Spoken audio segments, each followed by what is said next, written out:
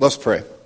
Father, we do thank you for your word. Lord, we thank you in your ultimate wisdom, your ultimate love for us, that you gave us something that we can base our lives on. It's not just hearsay. It's not just stories. It's not fables. But it's your word spoken to man, recorded, tested, tried, and still standing. Father, we do thank you that your word is established in our hearts. And Lord, it is a basis for everything that we do. Lord, help us to understand that in every way, even more today. In Jesus' name, amen. So, our evaluation of the Bible and other holy books is governed by the recognition that the Bible is the inspired word. We have to believe that the Bible is inspired by God, that it didn't just happen. It wasn't just a collection of novels written by a bunch of old guys a few thousand years ago that somebody decided, let's base our life on this.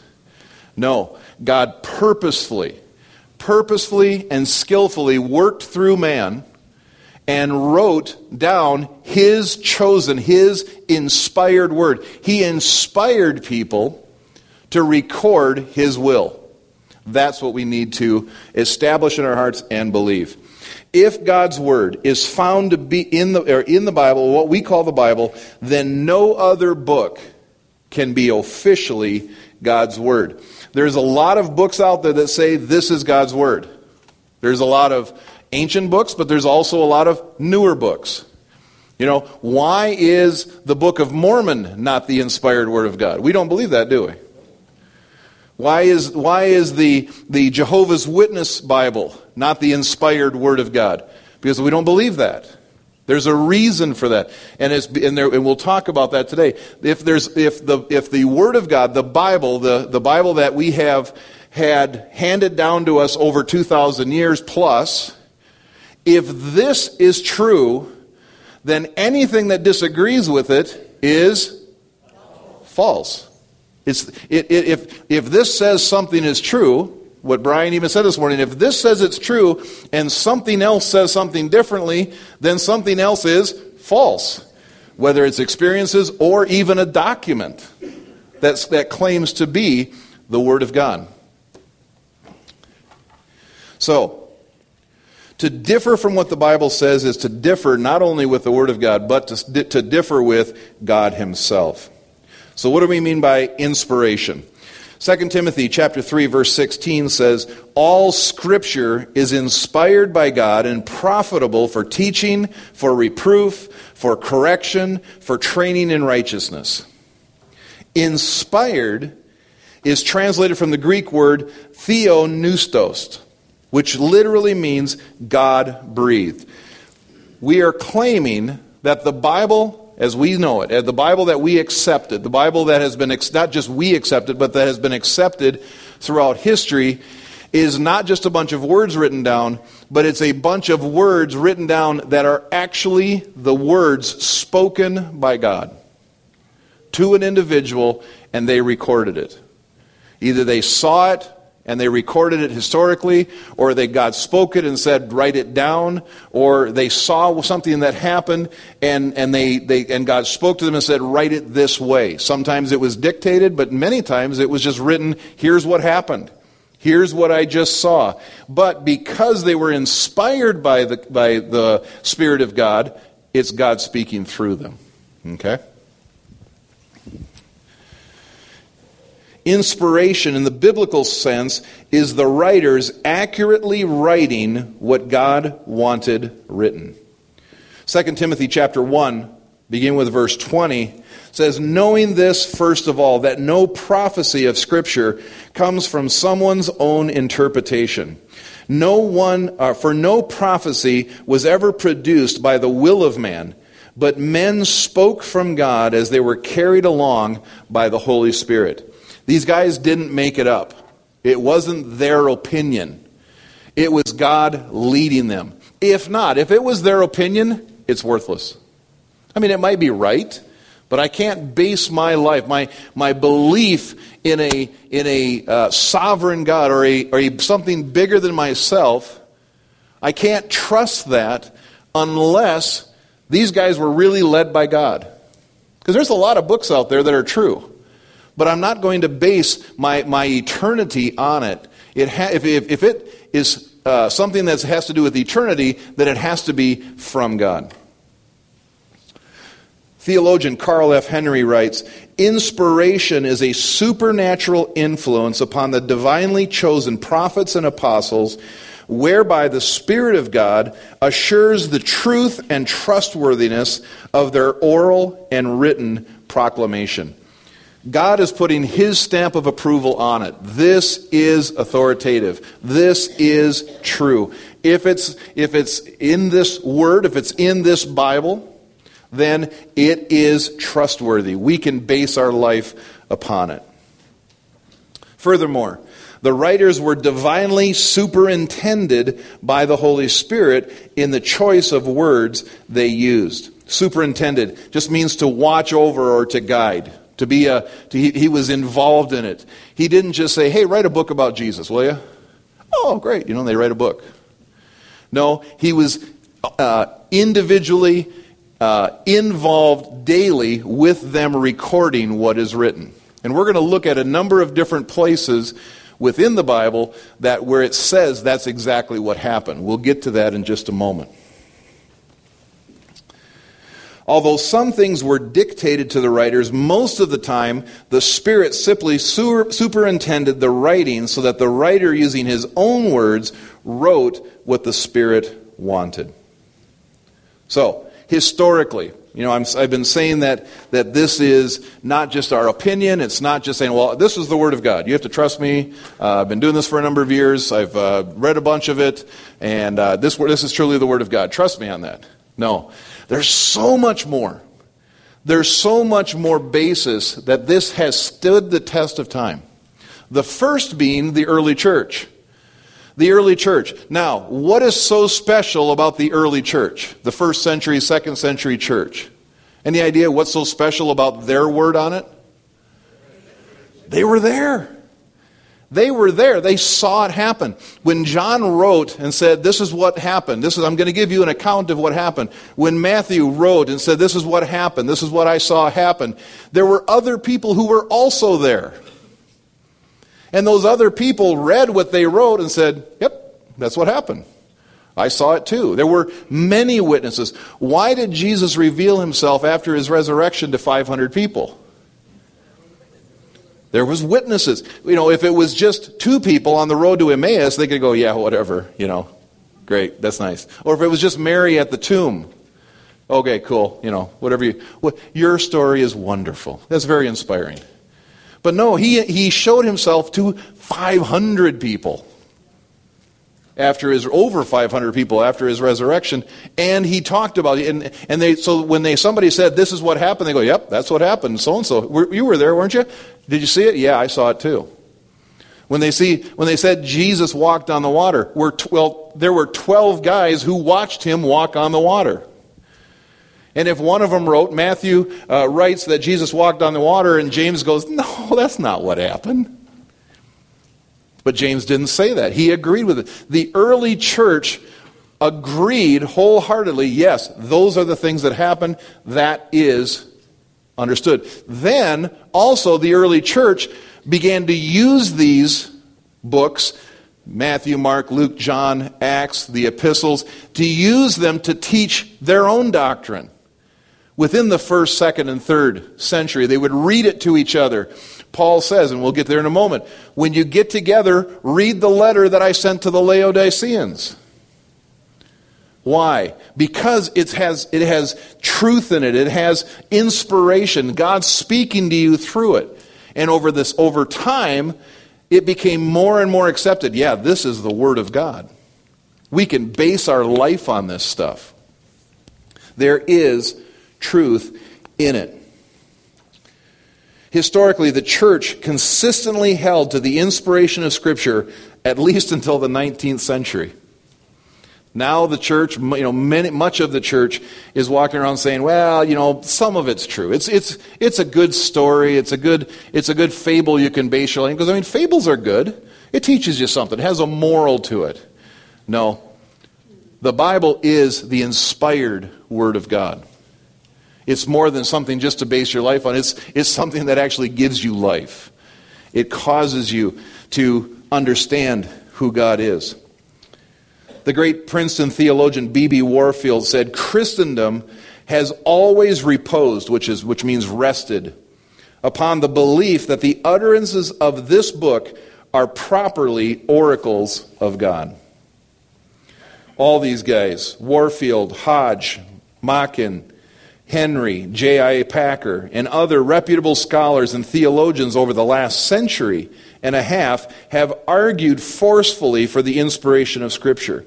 And as Warfield notes, this belief underlies all the creeds of the church as well. You know, the way I like to say it when I'm talking to people about theology and we get to a sticking point, a whole lot of people smarter than you and me are saying this is a inspired Word of God. This is trustworthy. People who have studied it out. The more I study for this series, this 52-week plus series, the more I realize there is a lot of information out there. And you can study and study and study and not get to the end of it. You know, in John, when it says that, can the world hold all the books that are going to be written about what Jesus did? No, because you would not believe how much is out there. And I encourage you to start digging for yourself. Because the depth and the width and the breadth, I mean, I can't possibly share everything in 1 week or one 52-week session. But there are a lot of people, the people who have studied this for centuries said, yes, this is the Word of God. This is inspired. This was God revealing Himself to us. You can trust this. Now, in the last century, or even in our lifespan, more and more people are saying, oh no, it's just a book. Now, why do they do that though? Why are they trying to just say, no, you can't trust this? This isn't true. Because if this isn't true, we're lost. There's nothing else that we can step on. There's nothing else that we can hold on to. If this is not what it claims to be, then we are wasting our time. It must be what it is. And we need to understand why it is. That's why we're doing this. That's why we need to have this deep within us.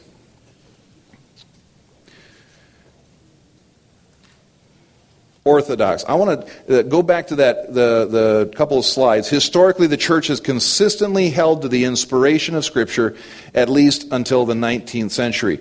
I want to give you a word this morning. It's not in your notes, but it's a word that I keep running into, and it needs to be defined, and we need to talk about it a bit, because as we go through this whole 52 weeks, we need to understand this word and its importance to us. The word is orthodoxy. Orthodoxy, O-R-T-H-O-D-O-X, orthodox or orthodoxy. You may have heard that word before in reference to the Orthodox Church. There's a denomination that is called the Orthodox Church, Eastern Orthodox, Orthodox Church, so on different. You can have a Jewish Orthodox. The word itself means this: conforming to accepted doctrine established early and held throughout the ages. Let me say that again so you can write it down, because like I say, it's not in your notes yet. Conforming to accepted doctrine established early and held throughout the ages. And I'll say it one more time for people like me who takes forever to write something down as you are hearing it. Conforming to accepted doctrine, established early, and held throughout the ages. There are a lot of views out there on how things happen, or the truths of our faith. Whether it be end times, whether it be baptism, whether it be the gifts of the Spirit, whether it be this, whether it be that, whether it be tithing, whether it be giving, whether it be, all of these non-essentials. They're essential, but not, they're not essentials. Essential essentials. There's all kinds of views out there. But these views, we need to sort through them, and we need to go back to what has been generally accepted. What has been believed from the beginning. Because somebody can come out and say, well, I believe this. And I can give you this proof, this proof, this proof, this proof, this proof. And you hear it and you go, I don't think that's right. But I don't know, I don't have the background yet to prove it right or wrong. How am I going to do that? Well, what has been generally accepted? What has been the belief within the church from the beginning? Well, one thing that is orthodoxy, or is generally accepted throughout the whole church from the beginning all the way through and has been tested by time, is the inspiration of the Word of God. That is accepted. It was accepted. The people who knew better, the people who knew what was going on, they went, yes, that is what was said, that is what was done, that is truth. So orthodoxy, you're going to hear that because there's all kinds of views out there that are not orthodox. That are like, where in the world did you get that one? That might be fun, but I've never heard that one before. And how did you get to that point? So on and so forth. So, sorting through, there has to be a scale. There has to be a plumb line. So, we have the historical view of the church. Now we have the witness of the Old Testament. What does the Bible say about itself? What does the Old Testament say? Let's turn to the Bible itself, beginning with the Old Testament to see whether its own claims match the beliefs of the church. The clear intent of the Old Testament writers was to convey God's message. God had a plan. God had a message. At the beginning, He was having daily communion with Adam and Eve. He would come down every day and He would walk with them in the garden. And if they hadn't screwed up, I'm going to have a talk with Adam and Eve. What in the world were you thinking? Because they blew it. They were having daily communion face to face with God. They were having a discussion with Him. He told them what He wanted them to do and how He wanted them to live, and they would hear it right from His mouth. But when they sinned, when they no longer accepted His word for itself, and they trusted Satan instead, God said, okay. And He backed away from that relationship. He had to, because he could not intermingle. He could not be with sin itself. But, praise God, from the beginning, He had a plan. He had a plan to reunite that relationship. He didn't just say, skip you guys, good luck, have fun, we'll see you at the end, and you're not in good shape. No, He says, right from the very beginning, right from that moment of sin, when He was confronting Adam and Eve and the serpent, He looks at the serpent and He says, my seed, or the seed of the woman, is going to come and he's going to crush your head. That's good news. But it's God revealing His plan. And every book since then of the Old Testament was revealing the plan that the seed of the woman was coming. And that God had a plan to redeem man. And He told the story, and He told it again, and He told it in so many different ways through the prophets. And they wrote it down so that whoever read it could understand He's coming. And then we get to the New Testament, and the message has changed just slightly. He's come. He's been here. He did what He said He would do. And then the epistles is, now that He's come and He did what He said He's going to do, here's how you're to live your life. The whole message from the beginning to the end was God revealing Himself and revealing His plan. The clear intent of the Old Testament. Okay, so consider first that God was said to speak to people. How did He inspire people? In the Old Testament, He spoke to prophets. Specifically prophets, but then He also began to speak to kings, the people who were anointed with the Holy Spirit.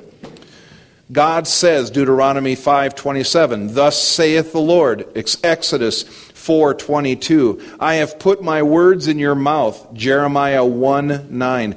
The word of the Lord came to him, Genesis 15:4 and 1 Kings 17:8.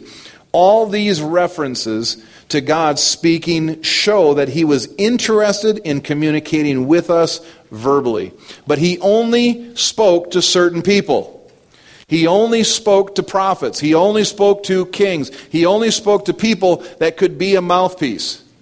Have you ever wondered why God just doesn't come into the, show up on the earth, call CNN, Fox News, NBC, and all these guys and say, hey, I want to do a news conference. I exist. That's not the way he does things. He wants us to not believe because we see. He wants us to believe by faith. He wants us to believe because faith is higher than seeing. When he said to Thomas, and when Thomas goes, hey, I'm not going to believe that he rose from the dead until I can touch his side and touch his hand. So Jesus shows up and says, stick your fingers in my side. Ugh. Now, touch my hands. And what does Thomas say? I believe. You're Lord. You're God. But Jesus said to him something very profound. He says, you believe because you see. Blessed are those who believe and do not see. Faith is the reason. He doesn't want to beat someone into submission. He doesn't want to make you believe in him. He won't do that. His plan, his purpose is for you to be revealed, him to be revealed slowly to us. And as we see it, we go, wait a second, this is inevitable. He is who he says he is. Then we follow him. That brings him glory.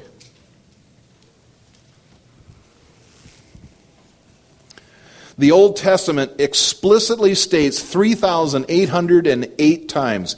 I did not count them, but I found somebody who did. That it is conveying the express words of God.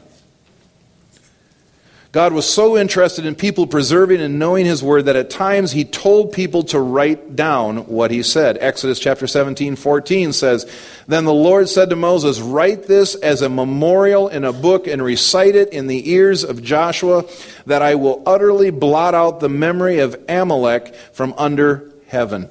Why did God say it to Moses and then said, now give the book to Joshua? Why didn't God just say it to Joshua? You ever wondered about that? Because Joshua was a human being. Has God ever spoken anything to your heart? Have you ever doubted it afterwards? Yes. Robin Roberts, one of the things that has always stuck with me, one of the things that he said, and there's many, but one of the things that he said, he says, when you get a word from the Lord, when there's a prophetic word for your life, and God speaks that prophetic word for your life, there's a reason for it. Because you're going to need it when you go through what you go through. 26 years ago, Deb and I were in a Bible study together, in a prayer meeting. It was really a prayer meeting. And there was this guy. And we were in the middle of prayer, and he looks at Debbie, and he goes, Debbie, can I ask you a question? Are you pregnant?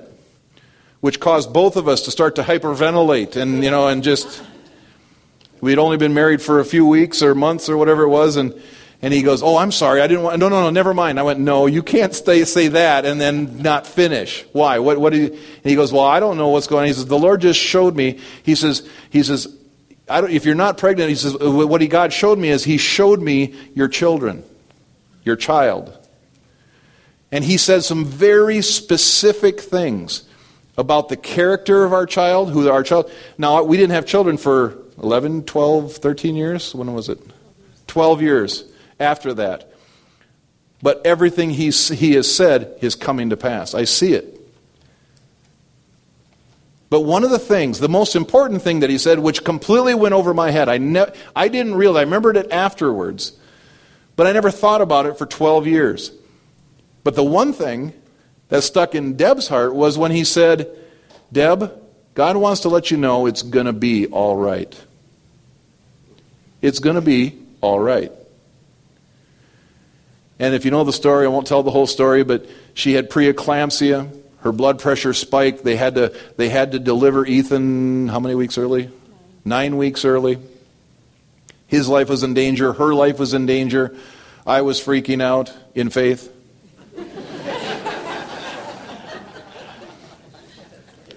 And afterwards she told me, she says, John, she goes, through the whole thing, Through the whole ordeal, she kept hearing the words, "It's going to be okay." That's what came to her. That's what rose up inside of her. Now, why didn't God say that to her? Because she needed to hear it from somebody else. She needed a vessel of God. She needed somebody to speak it to her so that she heard it from, that it wasn't just her own idea. Because we could, she could have, if it was just God spoke it to her, and Debbie, it's going to be okay. Debbie, it's going to be okay. Debbie, it's going to be okay. And then she gets into that moment, she could always go, well, was that really God? Did I really hear? No. So why does God have these things written down? Because you read that, you get that into your spirit, and if you've ever been in those moments, and all of us have, all of a sudden, what comes out? No weapon formed against me shall prosper. All those who rise up against me shall fall. Though 1,000 may fall on my right hand and 10,000 on my left, I shall not be harmed. I never set out to memorize that verse, but I've read it enough, it just comes out. That's what the Word of God does. It's inspired. It isn't just a word that's written down to tell a nice story. It has the power of God. That in the moment that you need it, it comes out of you, and it has the power to do miraculous things. The clear testimony of Old Testament writings is that God spoke to people, and He instructed them to write down the things He said. These writings have been handed down to us. Now, we shouldn't think that the Old Testament or the New Testament either one was just dictated to the authors. In fact, most of the Bible wasn't. Most of the Bible was them writing what they saw. They felt led to write. Luke says, he says, I feel as though I'm supposed to write, or if I feel led to write down a systematic record of the events that took place with Jesus. Dun, dun, dun, dun, dun, dun, dun. Then Luke later writes the Acts. Here's what happened after he rose. Dun, dun, dun, dun, dun. They went to here, they went to there, they did this, they said that, they went to dun, dun, dun. And he recorded historically what he saw, what he observed. He was a doctor. He was into observation. This is what's going on. Here's what happened. So on and so forth. What we want to establish, the most important thing, the takeaway of this whole up to this point, is that God is a communicating God. He speaks. He spoke to them, they wrote it down. He showed them, they wrote it down. He led them, they wrote it. He wants to communicate with you and I. He is not an impersonal, detached, uncaring God. He has a plan. He is working His plan, and He wants you to specifically know about it. So it is written down. He inspired it. He led it moment by moment. So what did Jesus say about Scripture? He clearly acknowledged that the Old Testament writings were divine in nature. This is Jesus speaking in John chapter 10, beginning with verse 34. Jesus answered them, "Is it not written in your law, I said you are gods? If He called them gods to whom the word of God came, the Scripture cannot be broken. Do you say of Him whom the Father consecrated and sent Him into the world, you are blaspheming because I said, or you're saying you are blaspheming because I said I am the Son of God." Jesus believed it was God's word that came to the prophets of old. And He referred to it as Scripture that could not be broken. Matthew 5:17, begin with 17, says, "Do not think that I have come to abolish the law or the prophets. I have not come to abolish them, but to fulfill them. For truly I say to you, until heaven and earth pass away, not one iota or not a dot will pass from the law until it is all accomplished. Therefore, whoever relaxes one of the least of these commandments and teaches others to do the same will be called least in the kingdom of heaven. But whoever does them and teaches them will be called great in the kingdom of heaven." So He affirmed the law and He fixed them above all the whims of men. Jesus drew on the teachings of the Old Testament in His own encounters with Satan. Man shall not live by alone, by bread alone. You shall worship the Lord your God and serve him only. And you shall not put the Lord your God to the test. All of those came out of Deuteronomy. Each statement was prefaced by, it was written, it was said. Jesus said that he only spoke what the Father wanted him to speak. John chapter 12, verse 49. By quoting these passages as authoritative over Satan, he is in effect saying that these are God's words. He also honored the words of Moses, of Isaiah, David, Daniel. He quoted them as Scripture, as authoritative, and carrying the weight of God's own words.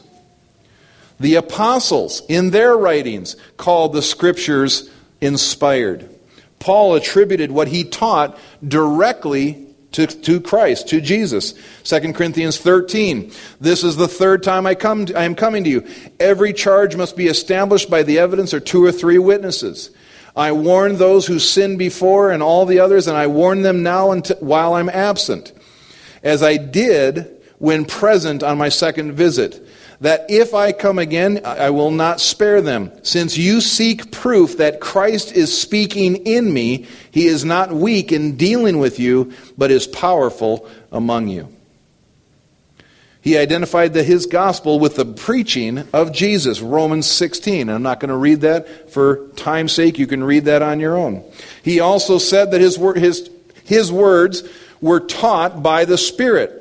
1 Corinthians chapter 2 talks about how he was given them by the Spirit. What he wrote to the Corinthians was the Lord's commandment. 1 Corinthians 14, verse 36 and 37. Or was it from you that the word of God came?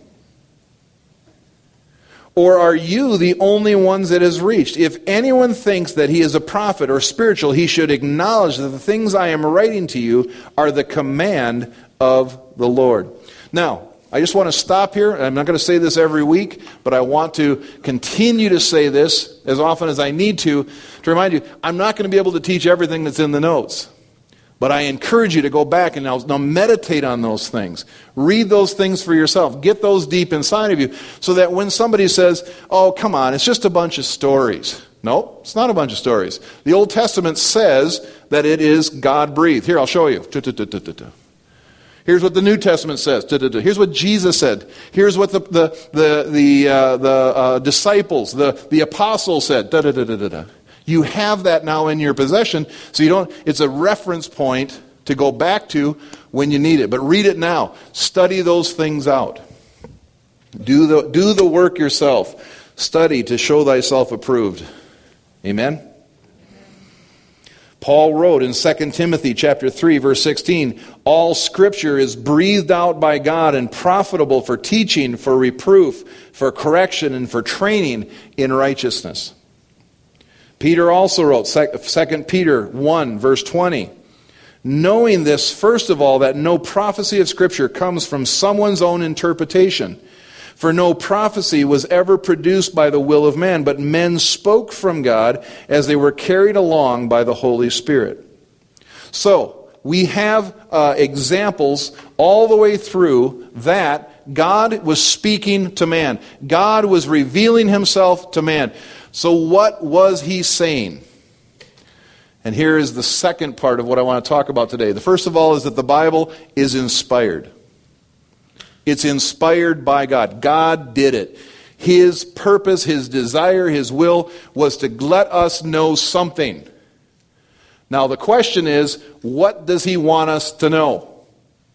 What was he doing with all of this? Why did he go through all this work? What was his purpose? His purpose was clear, concise, and very focused. He wanted to reveal to man himself. He wants us to know him. He doesn't just want us to live a good life. He doesn't just want us to be happy. Now, if you know him, you'll be happy. You'll have joy anyway. Happy is a fleeting thing. If you understand him and you can recognize him and you can know where to find him, your life will be fulfilled by default. But he knew that we could have all the answers to happiness and joy and all those things, but if we don't have him, we have nothing. So what was his sole main intent and purpose? Was to reveal himself. His revelation of who he is and what his will is for us. So what is revelation? This is the second part. The content and process of God's making himself known to people. All knowledge of God comes by way of revelation. Human knowledge of God is revealed knowledge, since God and he alone can give it. He bridges the gap between himself and his creatures, disclosing himself and his will to them. By God alone can God be known. It always intrigues me. I'll be, over the years, I'll be witnessing to someone, and I'll tell them about who Jesus is, and here's what he did for you, and here's the plan and the purpose, and here's how he did it, and blah, blah, blah. And you're giving them all the information they need to know to make a decision to receive Christ as their Savior. And then many times I've had somebody go, well, that's not what I believe. They're like, really? Well, what do you believe? Because I want to know. I'm interested. I'm interested in them as a person, and it's going to take a little longer, but okay. What do you believe? Oh, well, I believe Jesus was a space alien. You laugh. I had someone tell me that. Jesus was a space alien, and he came to earth on a blah, blah, blah. And I said, really? My question to him was, where'd you get that? Oh, that's just what I believe. Really? Based upon what? Well, we don't really know all the answers. Yeah, we do. It says right here where he came from. Who he was, what he's doing, why he's here. No, I don't believe the Bible. I just believe this because that's what I want to believe. Well, good luck to you.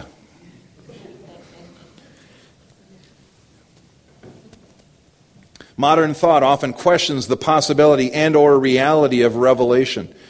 Biblical faith affirms revelation is real because the personal Creator God has chosen to let his human creatures know him. The question remains, how can a person know God? The Bible appears to distinguish two ways of knowing God: general and special revelation. Two different ways, two ways that God reveals himself. General revelation, this is really important, and specific or special revelation. Okay? Let me give you an example of general revelation. Romans chapter 1, verse 18 through 20. For the wrath of God is revealed from heaven against all ungodliness and unrighteousness of men, who by their unrighteousness suppress the truth. For what can be known about God is plain to them, because God has shown it to them, for his invisible attributes, namely his eternal power and divine nature, have been clearly perceived ever since the creation of the world, in the things that have been made, so they are without excuse. So, God reveals himself through nature. Well, when he reveals himself through nature, that means that through the events of the physical world, God communicates to us things about himself that we would otherwise not know. I've been seeing on Facebook lately, there's been a lot of postings going around from the Hubble telescope and the constellations, and you see this vast expanse, this amazing creation that God has created. You can sit and watch a sunset going down, and you're just awed by, oh my gosh, that's beautiful. You look at the things around us, and the Bible says that we have no excuse for not knowing there is something bigger than us. There is something more important than us.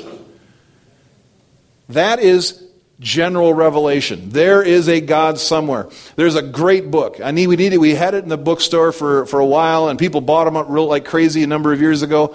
And then I just looked it up this week to make sure it was still available. It is. You write it down. You can get it from Amazon. It's called Eternity in Their Hearts.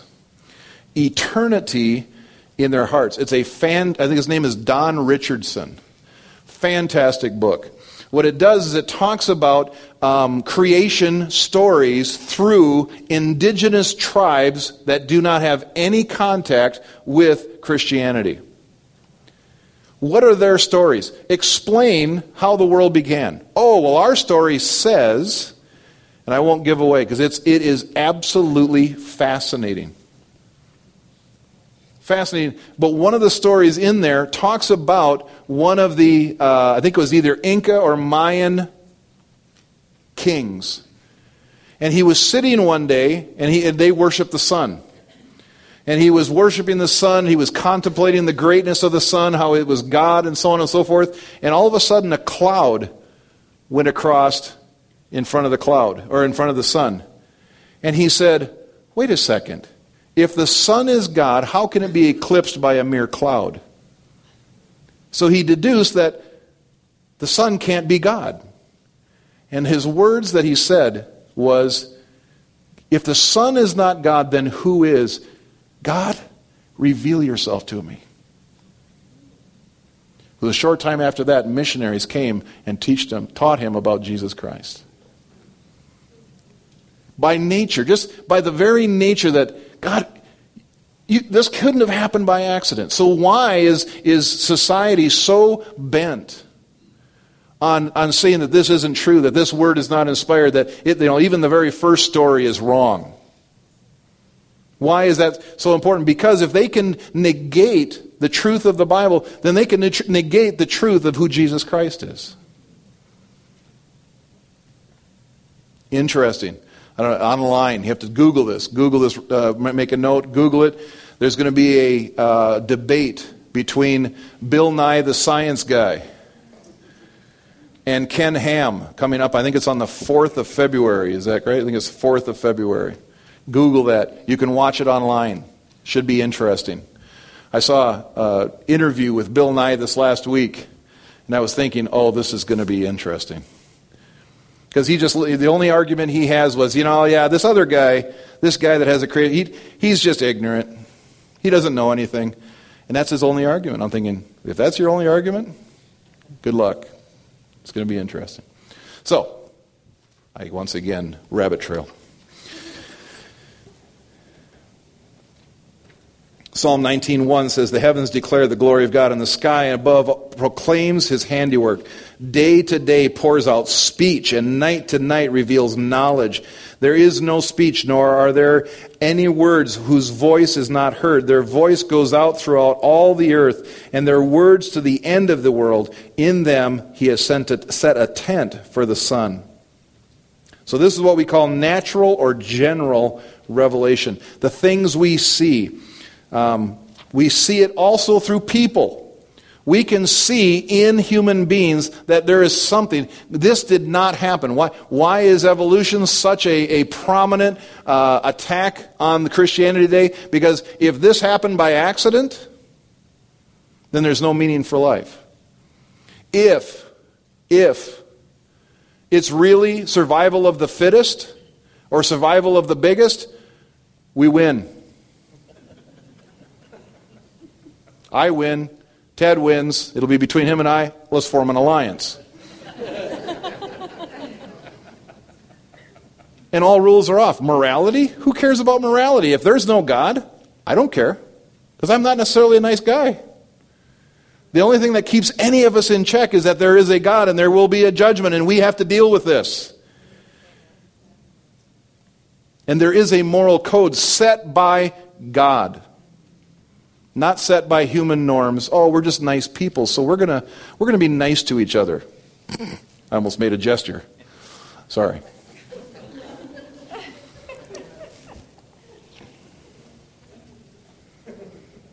I learn things about God all the time through my wife. How we interact. I understand more about loving just because you're supposed to be loved is because my wife loves me, even though I don't deserve it. And I get that. I can read it in the Bible, but when I see it in her life, acting it out, things how I love my kids, even when they're kids, even when they are the way they are, I still love them, and I will help them in any way possible. That shows me God's love for me. So he reveals himself through everything we see and everything we experience in this world. People are God's unique workmanship, evidenced by their place of dominion over the rest of creation, in their capacity to reason, feel, imagine, in their freedom to act and respond, in their sense of right and wrong. So God's general revelation is plain, whether in nature or in human consciousness or in history. There are 5 things here really quickly. Religious belief is nearly universal in human phenomena. Every corner of the earth, people say there is something bigger. Now, they all say different things if they don't have a revelation, a special revelation of who Jesus is. But the light of nature is not sufficient, though, to give the knowledge of God necessary for salvation. There is no other name under heaven by which men might be saved than Jesus Christ. For God's power, goodness, and his righteousness have been revealed, but not his redemptive power through grace. This is revealed only through special revelation. Special revelation is necessary to instruct people how to worship God rightly. God in his general revelation reveals himself, but because of our sinfulness, humans pervert the reception of his general revelation.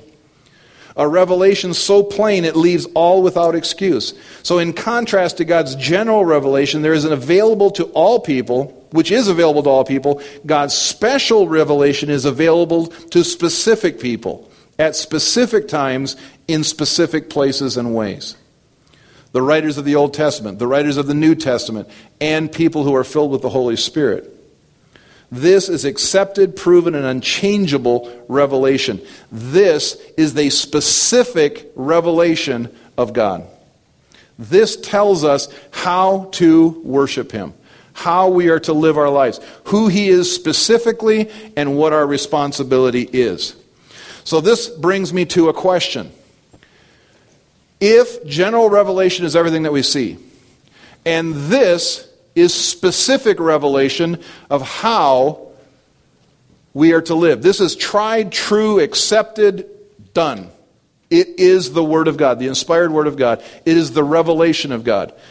My question to you now is there still specific revelation being given?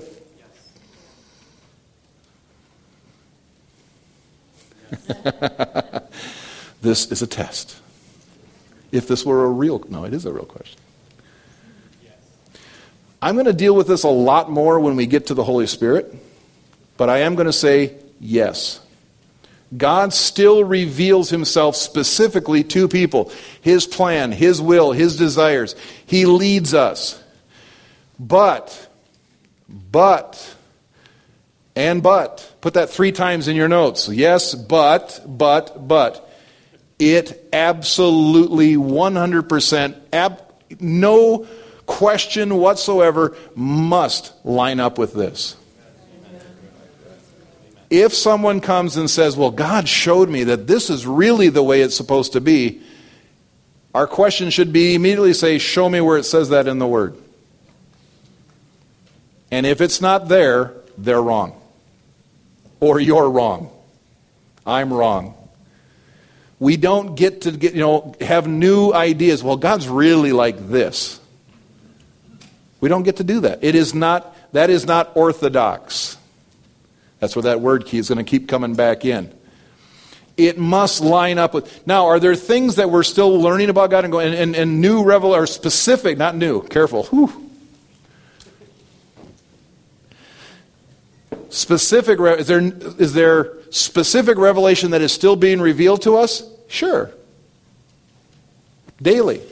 But. It has to line up with this. Must line up with this. This is what is tried, true, and does not move. This does not move. This does not move. This does not move. This does not move. Ever. But Pastor John, you're being awful dogmatic. Thank you. I receive that. I accept that. That's good. Last verse. Hebrews chapter 1. Verse 1. Long ago, at many times and in many ways, God spoke to our fathers by the prophets. But in these days, he has spoken to us by his Son, whom he appointed the heir of all things, through whom also he created the world. Amen? Amen. Let's all stand. Can I have the prayer partners come forward? Anyone who's one of the prayer partners, or both sets of prayer partners, come on up. Get ready to pray. We have people who are praying for people and agreeing with you. If there's anything you need prayer for, it's wonderful.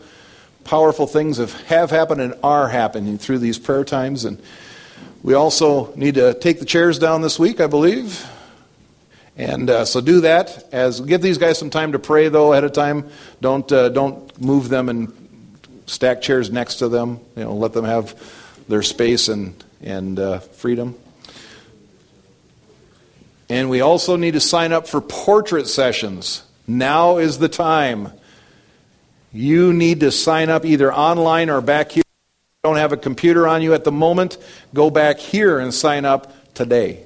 Amen? You can't do it online now anyway. He has it locked down. Sometimes I feel like a trained monkey. I will just say whatever.